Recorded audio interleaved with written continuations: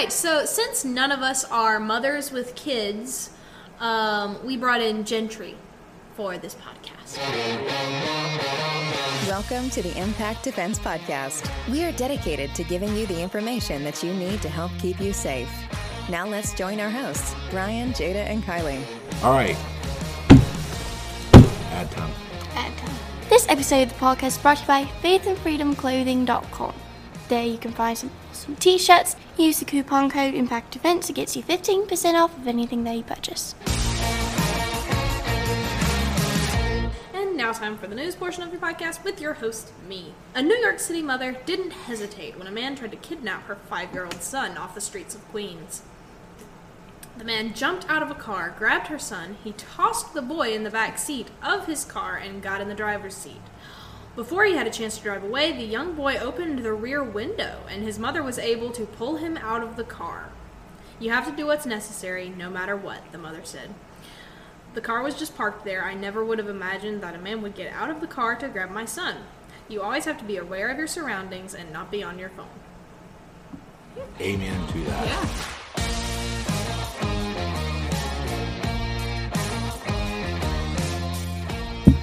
Now, I feel like there are a couple of really interesting pieces there. Mm-hmm. For one, when the son was thrown in the back seat, he's 5 years old, but he opened the window. Yeah.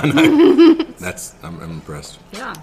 And then not only that, but his mother was able to act really quickly and get to it and pull him out. So Awesome.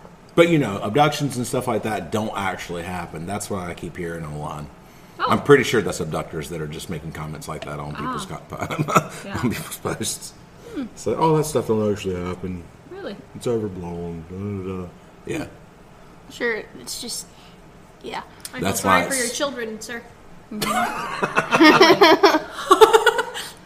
That sounded really harsh, but that's okay. So basically, in this episode of the podcast, we're going to be talking about especially like mothers when they are in public and having to, defend themselves with kids. Defend yourself with your kid. Right. Holds up toddler. It's like, time to shake up that breakfast. Sorry. We're not going to use our kid as a weapon. Yet. It's like, it's okay. You'll bring them back when you accidentally hand them the wrong color plate. Mm-hmm. So, I've seen some very interesting things. Some are really good. Some really kind of suck. When it comes to actually teaching people like how to defend themselves when they have their children with them. And actually, we're doing this podcast, and you and Jada are going to be teaching an entire seminar for ladies on this coming up in just a few weeks here on January 22nd. Mm-hmm. Yep. Looking forward to it. Yep. So this is, let's just talk about that for just a moment, because actually this is something that a lot of mothers have asked us to do for a while. Mm-hmm. And like everything else, I don't like just like completely making stuff up. So we do research, we learn from experts, we do this type of stuff, and then we kind of bring together. So it takes us a little time to put these things together, because sure, we could just say, hey, let's just shoot from the hip and teach some stuff. But that doesn't always... So you don't like not being professional, so instead you choose to be a professional. Pretty much. Mm-hmm. Yeah. But sometimes that gets me some complaints, because like, why does it take you so long to put these things together? Because, I don't want to make sure that we're actually teaching stuff that works. Right. So, since y'all are going to be teaching this, do you have any like basic tips that we can kind of hit the ground running with? I think part of what we need to start with is making sure that if the children are old enough, let's say older than a baby, that there's communication of expectations when you're in public, so that your children know what's expected of them and what to respond to. Maybe some key words that you can have that are like a code word between them. My kids and I, we have some code words. Would you like to tell them on the podcast? No, I'm not going to tell you them. We have different code words for emergency situations. If someone else was to have to get them that would not normally get them, there is a code word that that person would be given. There are things that we've had since they were little in stores. This is just if I say this to you, you know what this means. It does not, I don't have to say, get away from that person. There are certain phrases that I'll use with them that they know that means that person might not have the best intentions, come back towards me, but we're not going to have to say anything that actually lets them know that. So maybe some things like that where you just have an understanding of how you're going to handle situations ahead of time from a very young age. I forgot what the question was. Something simple like, what kind of snacks do you want this week? Yes, things like that. But I still don't remember what the original question was. What are some of the tactics that you use with your family, and what are some of the things that you recommend? And I think starting with just having that expectation set up is a great way to start. Right. For this mother, it was someone kidnaps you, roll down the backseat window so I can pull you out. Right. I mean, it's evolved, because when your kids grow. Yeah, and it's evolved too because when I just had one, and at that time we were not doing any training, so it was just the basic of what do I need to do to make sure that I can keep my hands on my child. What situations do I not want to find myself in? And obviously it's gotten a lot more intricate as they've gotten older and we've had more kids. And if you've seen the stickers that people put on the backs of their vehicles, it's like a handprint. It's a circle magnet and it's a handprint, and the kids are supposed to stand and put their hand on the vehicle, like when you're loading groceries and things like that. Have you seen those? I have not seen those. Okay, so it's a round magnet, and it's got a kid's handprint on it, and you stick it like right behind the door where you would have it open. And their job is to put their hand on that handprint the entire time that you're loading your groceries or whatever you're doing. Their job is to stand there so that they don't run out into traffic. I have problems with that because you're now relying on your child to take their safety into their own hands and be responsible to keep their hand on that. Yeah, I can see some pros and cons with that. I've had a lot of friends several years ago who were all getting those, and they were so excited because this is going to keep my kids safe in public. And it really bothered me, the fact that first of all they're putting it in it's their child's responsibility to make sure that they keep their hand on that sticker and that they're safe. That also is giving the parents a false sense of safety for their security for their child, because they are just, they're fine. They've got their hand there. I know where they are. I'm doing this. But you're no longer in contact with your child. You're not you don't have your hand on your child. You don't know what can be happening with that. So that is one thing that I have issues with that a lot of people think are really helpful. So that's one thing I try to tell people not to do. Yeah. I didn't know if you'd ever seen that. I have not, no. Yeah. If you ever see a little handprint on a vehicle, that's what they are. I guess one thing initial thing that I think about is because we do a lot of stuff in like abduction prevention and stuff like that. That is an automatic signal to somebody saying, they have small children. Yes, it is. That's my biggest.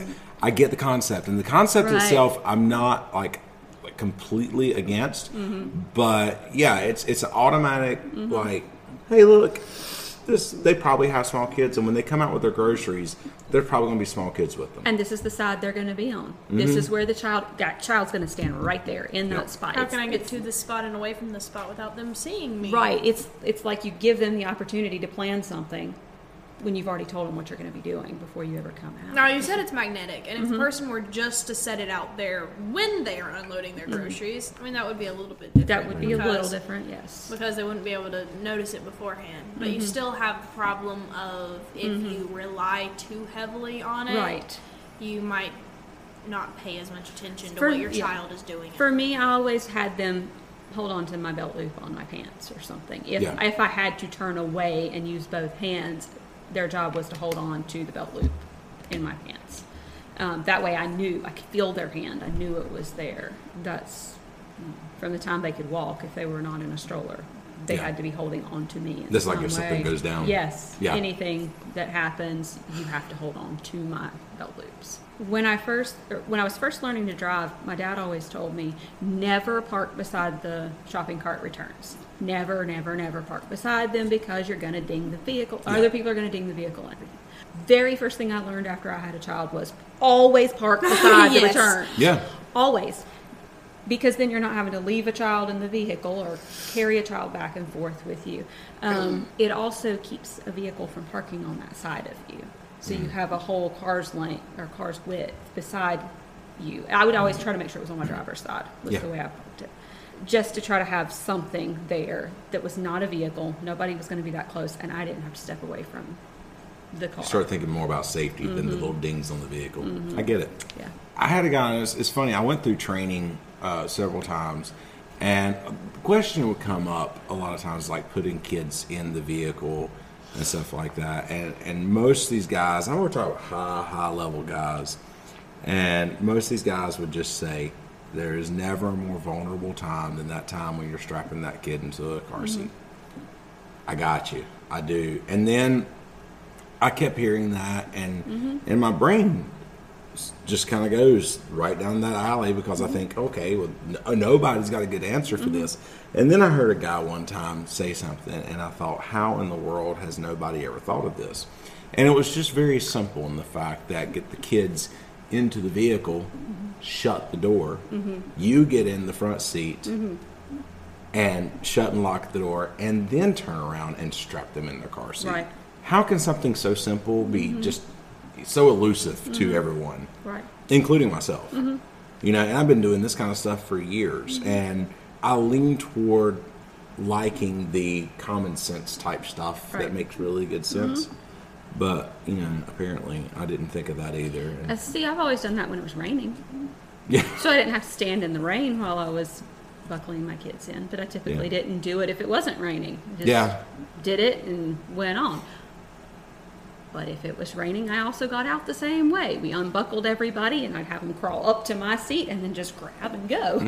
So, I mean, yeah, it makes sense. And it is, depending on your vehicle, a pain to do that sometimes. But, Yeah, I mean, but it is, especially if you suspect that you're in a situation. Yeah, it's and a I good think thing that's to a do lot in of those. it, lot of things. So people say, like, you know, I've been in a situation in a parking lot, and I got to get my kid strapped into their car seat, my toddler strapped in, or something like that, and they said, you know, this just, it was so like scary in the moment. I wasn't really sure what to do, and you know, how do you do that? And I'm like, at the time, I was like, really watch, look around, buckle them up, look around, you know, deal with buckle or you know, Yeah. look around, and because I mean, at the moment, I never thought about that, and then I sat in on that one guy's thing, and he was saying that, I was like, how stupid am I that I've never thought about that? But yeah, we did the same thing when Kylie was small. You know, if it was raining, open the door, put her in, shut the door, hop in the front, close the door, lock the. Well, I don't know if I lock the doors or not. Right. But and then turn around and buckle her in. Yeah. So But now that I have older kids, I just tell them, you know, make sure you're watching. And they watch my back while I'm Yeah. buckling somebody in. But, you know, especially that first child, when you're by yourself and you just My have mom used to them. have us buckle our siblings in. Once we were old enough to know how to do that, she was like, all right, I'm going to start loading the groceries. I can see you through the back seat. Buckle your sibling in, get in, and shut the doors and everything. Yep. But she also had us have a hand on the buggy during the entire Right. grocery trip. yeah, I think there's just a lot of little things that I know y'all are going to be covering during that time, like basic self-defense and different things like that. But along those lines, like how to have your kids do certain things at certain times and for different ages, because like you said, it makes a huge difference. You've got does. everything from like a 15-year-old to a toddler. Preschooler. But yeah, 15 to preschool. Yeah. Whatever. I don't. Close enough. They're all under kindergarten. They're all toddlers to me. Basically. Just yeah, when you have anything in that range, you know, different kids will be doing different things. Different ages do different things. You know, so Different personalities yeah, do different things. One of my kids was a runner. None of the others were. If I went into Walmart and he wasn't buckled into a stroller, straight off he would go. And there was one time I had to yell at one of the workers. I just happened to know her. I had worked with her daughter years ago, and I saw her. I knew what department she was in, and as I was running through there chasing him, I knew where he was headed. I knew where she was, and I yelled at her to grab him, and she jumped out in front of him and grabbed him.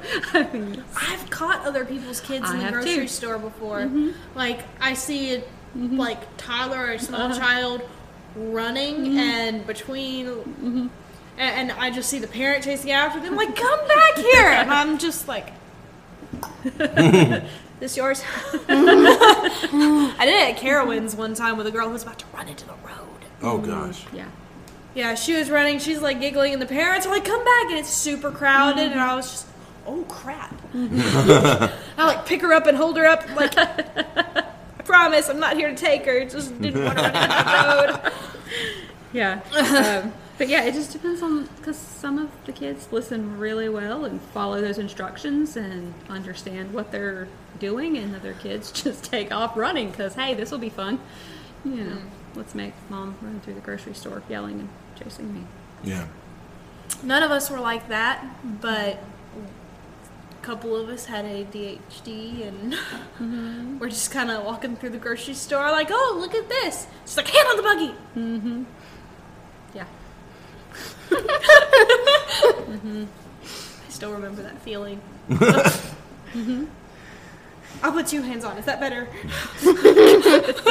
But I think hand on the buggy or hand on me, like teaching them to maybe like hold on to your pockets or like the top of your pants if you say something to them or something like that. Like, if they know that their job when you say a specific thing is to hold on to some part of you really tight, that is a really great first step. Well, maybe not first step. First step should be awareness and Right. and everything, but just getting them to understand to hold on really tight to you or to run if you say run. Those are kind of important steps. Yep.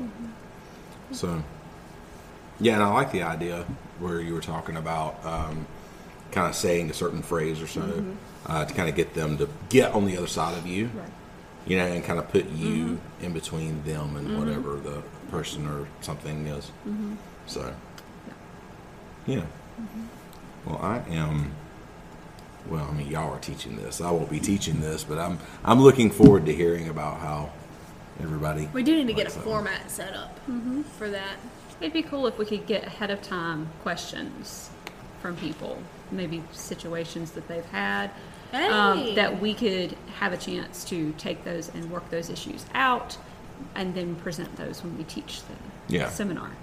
Yep. Maybe we could start like asking those questions today.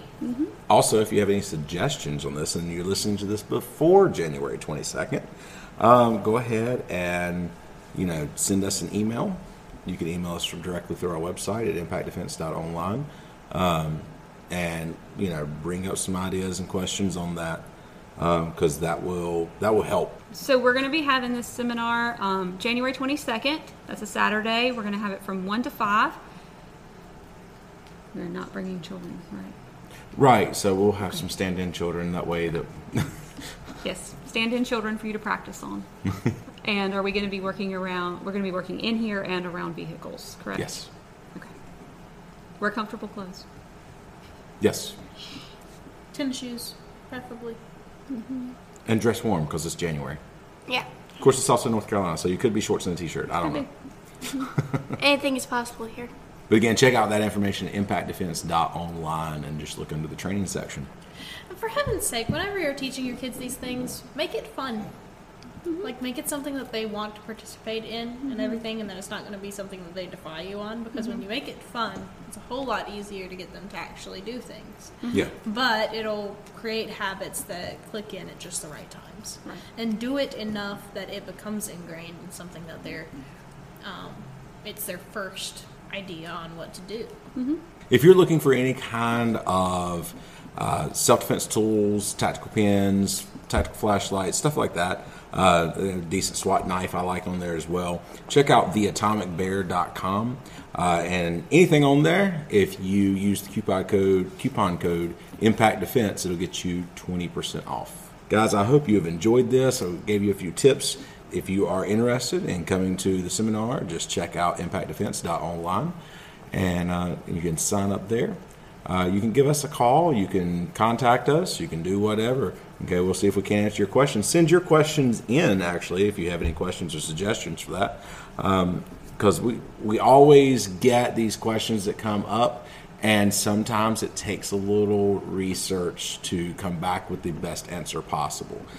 So if you wait until the day of and then you ask us a question, that's perfectly fine. We're very happy, but be honest with you, there's times we're going to look at you and say, well, at this present moment, I would say this. If we have time to make sure that we can come back with the best information possible, then we will make sure that we already are covering that in that way. Do not forget, give us a 5-star rating on Apple Podcasts. Go over there, write a review. We'd really appreciate some actual reviews to read. And thank you guys so much for listening. Stay safe, stay alert, and we'll see you in the next podcast. See you guys. Bye. Bye. Thank you for listening to the Impact Defense Podcast. If you would like to learn more about how to keep yourself safe, check out the articles, videos, courses, and seminars at www.impactdefense.online. We also do training for security teams, churches, businesses, groups, and more.